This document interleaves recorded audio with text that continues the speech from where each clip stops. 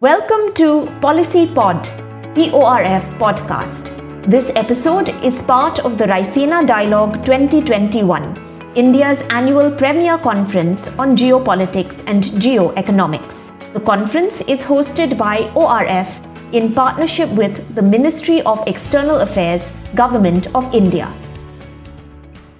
Good morning, good afternoon, good evening. Wherever you are, dear viewers, we hope you are staying safe in these difficult times. And we are glad that you are joining us today for this panel discussion that forms a part of the Raisina Dialogue, India's premier conference on geoeconomics and geopolitics. This panel is on the topic of a decade of emergence, Europe in the Indo-Pacific. A new grammar of trade, security, and climate cooperation is being devised in the Indo-Pacific. European countries have begun to understand the implications of staying away from this new theater of global politics. And the EU, the European Union, has also recognized it must be a participant in these developments. So in this panel, we are going to address the question of how European countries are developing a strategy for the Indo-Pacific. What are the challenges they face? And what strengths do they bring to the table as partners for countries in the region? So to address this important issue, Team ORF has put together a very distinguished panel. We have with us today General Claudio Graziano, Chairman of the European Union Military Committee. We have Chairman David McAllister, Member of the European Parliament. And we have with us Jens Frølich Holte, State Secretary, Minister of Foreign Affairs, Norway. And I am Amrita Narlikar, President of the German Institute for Global and Area Studies, and also a non-resident senior fellow at the Observer Research Foundation. And I'll be moderating the discussion. So we've requested our panelists to prepare brief input statements, 2 to 3 minutes, to get the ball rolling. So without further ado, let's dive right in. General Claudio Graziano, why don't you start us off, giving us your perspective on the military strategic issues that are occupying Europe as it turns to the Indo-Pacific. Over to you, General. Thank you, Professor Narlikar. My greeting to all the other panelists and the audience. It's good to be here today and take part in the Raisina Dialogue. Let's start saying that I believe that the European Union and its member states have known the geostrategic relevance, also under the security point of view, of Indo-Pacific for a long time. Now, coming closer, if you take as a reference the European Global Strategy of 2016, the European Union had already acknowledged the direct nexus between internal and external security, with the need to address the root cause of instability, including security and resilience for state and society, ensuring the freedom of common. The truth is that the European Union in the last year has invested most of its energies in security and resources in this proximity. That probably is understandable, from the Balkan to the Sahel, what I call the southern border of the European Union, passing through the Mediterranean Sea and Libya. For example, as for common security and defense policy, 9 out of the 17 CSDP military and civilian mission and operation are run around the African continent, or land or on water. Nevertheless, the European Union has never lost sight of its further horizon, well aware of what we call the butterfly effect, with crises originating far away reverberating on us, particularly for threats like, as we speak very much nowadays, cyber and hybrid, with don't know neither boundaries nor distance. Hence, the decision by the European Union to invest in strategic partnerships with like-minded countries and organizations in the regions, like the Indo-Pacific, from east coast of Africa to the Western Pacific Island. This is testified by the fact that some of European Union global key partners are there: Japan, India, Vietnam, South Korea, which I recently visited, besides the whole ASEAN, of course. In this regard, we cannot miss to mention China, which remain an important strategic partner, for example, climate protection and other issues, but also a competitor in trade and technology, and sometimes a systematic rivals on issues of governance, values, and multilateralism. So, the real novelty in the European Union is the willing to engage even more in the Indo-Pacific. And that is why, but because of rising tension and growing security concern, exacerbated also by the pandemic, that is also affecting the security and the defense, with geopolitical competition that could spill over the European continent or affect the European Union global interests. Indeed, a direct engagement by European Union, I think, will bring a more powerful common voice to support international law and rule-based multilateralism and secure Indo-Pacific.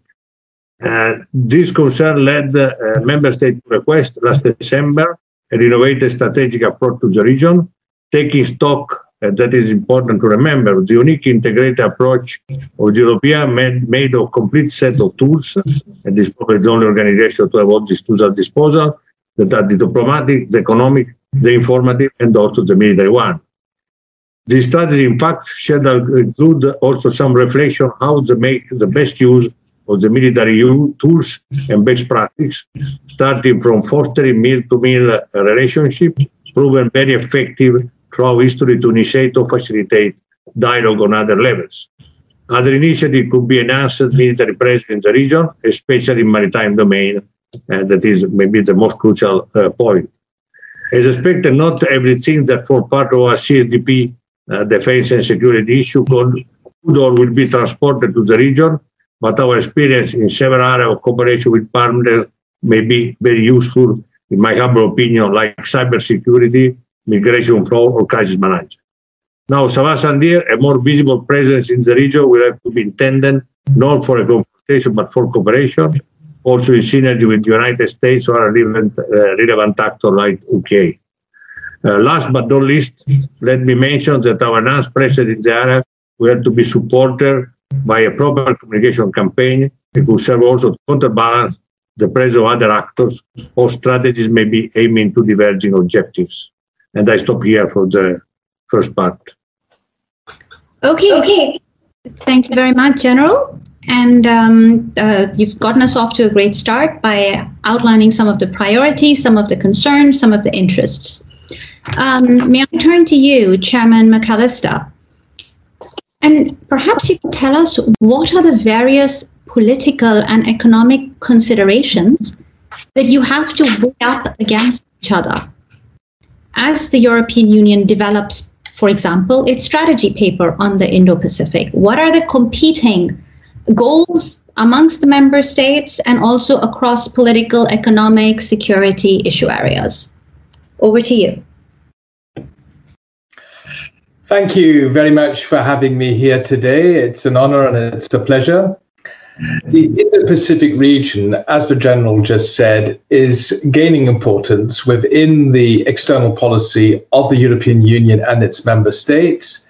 The Indo-Pacific region is the world's largest and most populous region of great political, economic, and geostrategic importance for Europe. France, Germany, and the Netherlands have now published strategies or guidelines for the Indo-Pacific region, which has stepped up expectations about the forthcoming strategy for the region by the European Union as a whole. I welcome the announcement of the High Representative and Vice President Josep Borrell that the European Union will present its own Indo-Pacific strategy soon, and rightly so. With the ambition of becoming a global player, the European Union cannot simply stay away from the region, but it needs to formulate a credible and comprehensive strategic approach which will guide our actions and increase the EU's relevance in the region. We should set out a common vision for the EU's future Indo-Pacific engagement, and this approach should include a political, an economic, and a security dimension. As the EU, we want to work closely with our partners and promote fundamental values and principles that we share. As such, we should enhance our relations and cooperation with the key actors in the region, including India, Japan, South Korea, Australia, New Zealand, and the United States. And we want to promote the rules-based international order. Moreover, our common approach to multilateralism fosters cooperation with the ASEAN partners based on our new strategic partnership. A final remark, in economic terms, the EU is already an active and significant player in the region through many bilateral and multilateral agreements regulating our trade relations. In 2018, the EU concluded free trade agreements with Japan and with Singapore. In 2019, a free trade agreement with Vietnam.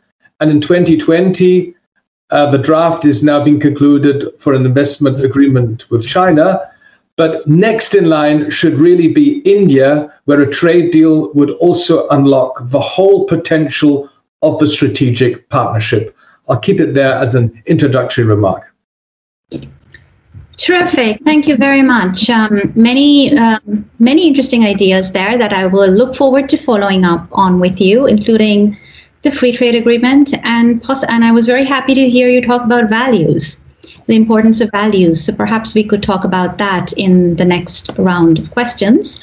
Staatssekretär Holte, we've heard two very interesting European perspectives.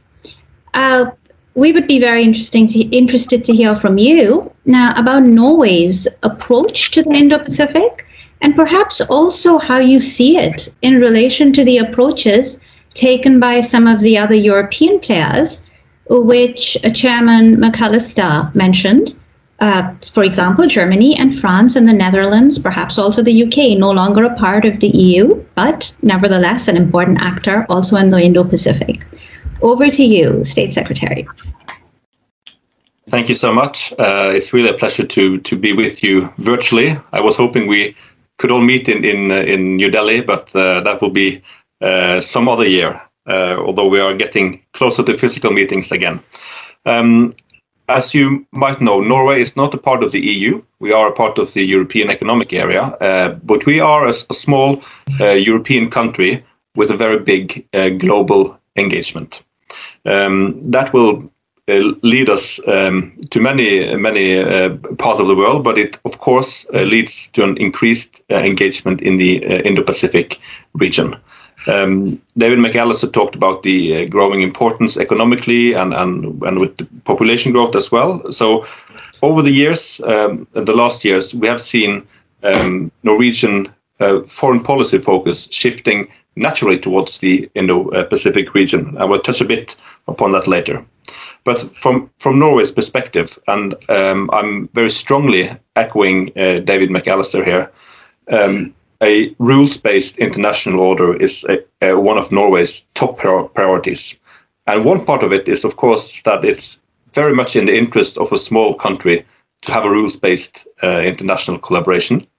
But secondly, it is also the best way of solving increased tensions, of resolving disputes, and also for the Indo-Pacific region, when you see powers that are rising and are ambitious, like China, the best answer to have a dialogue around this is the multilateral systems and what we have built up for the last decades.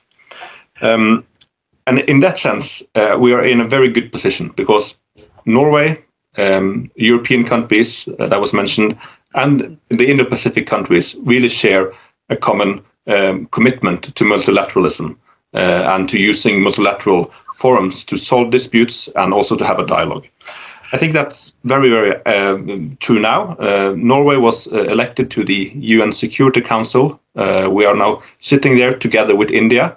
The Security Council is the only place in the world where you can make binding resolutions on war and peace and all the big stuff. And we are very happy that we are able to work with India in that council. And I think that shows the importance India, Norway, and also other countries in the Indo-Pacific, like Vietnam, puts on the multilateral system.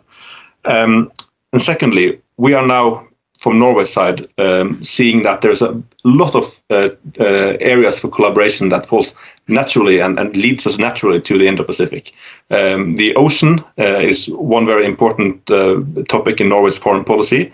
Norway has always been a big ocean nation. We have the fourth largest merchant fleet in the world. During World War II, we were the ones who carried supplies to the Allies. We have a very long tradition in our merchant navy. We're also now expanding cooperation on ocean management and reducing marine pollution. And whenever we talk about these issues, the focus naturally comes to the Indo-Pacific, where we have big ocean states. We see environmental challenges. And there's really a big scope for collaboration. So I think both the values that we share, Norway and the Indo-Pacific, brings us closer, and coupled with some of the big challenges thematically, like ocean health and creating jobs as well, will lead to a very close collaboration also in the future. So I'll leave it at there, and we can continue our dialogue. Thank you very much. That's extremely interesting. Let me pick up on the points you've raised, State Secretary, and ask you two questions. So the first one, so you've talked about Norway as a relatively small player, but a very avid and committed multilateralist.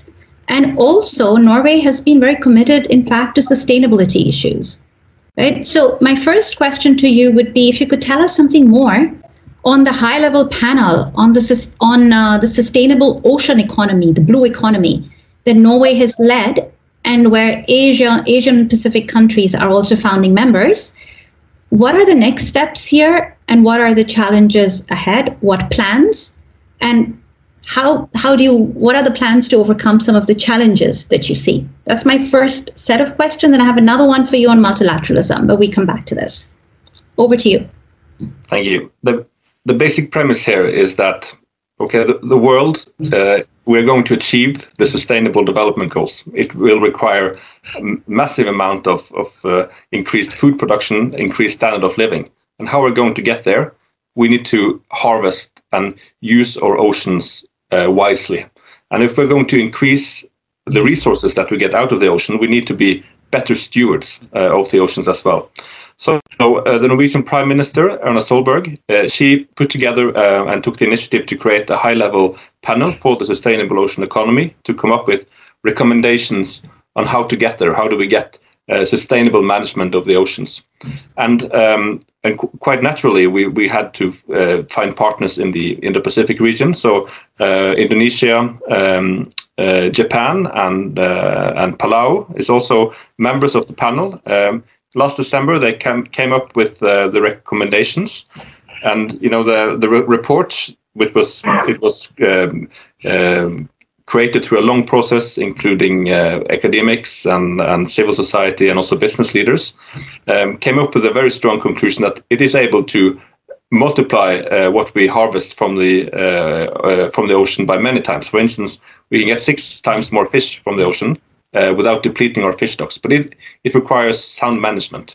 So it's really a call to action for sound management, but it also requires collaboration across borders, since the ocean is interconnected, as we try to say. But you see in the Indo-Pacific there is really a huge potential to increase harvesting of ocean resources, and that's the panel is really it's putting it on a silver plate, the possibilities that exists.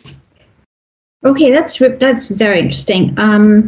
Let me quickly follow up on the issue of multilateralism, and then I would like to raise the same issue with David McAllister. And that issue is, you both emphasized quite a lot on values and principles and commitment to multilateralism. Now, the problem seems to be that it's difficult to find any state which says it's not a multilateralist. Multilateralism is a little bit like motherhood and apple pie, right? So how do you get multilateralism working meaningfully again? And this is, I know we can have a whole panel discussion on this, but maybe if you were to look a little bit at the Indo-Pacific and say how you think values can come in and how that could help reinforce commitment to multilateralism more generally, that would be very interesting. So maybe why don't you start first, State Secretary, and then David McAllister can come in on that too if he wishes. Yeah.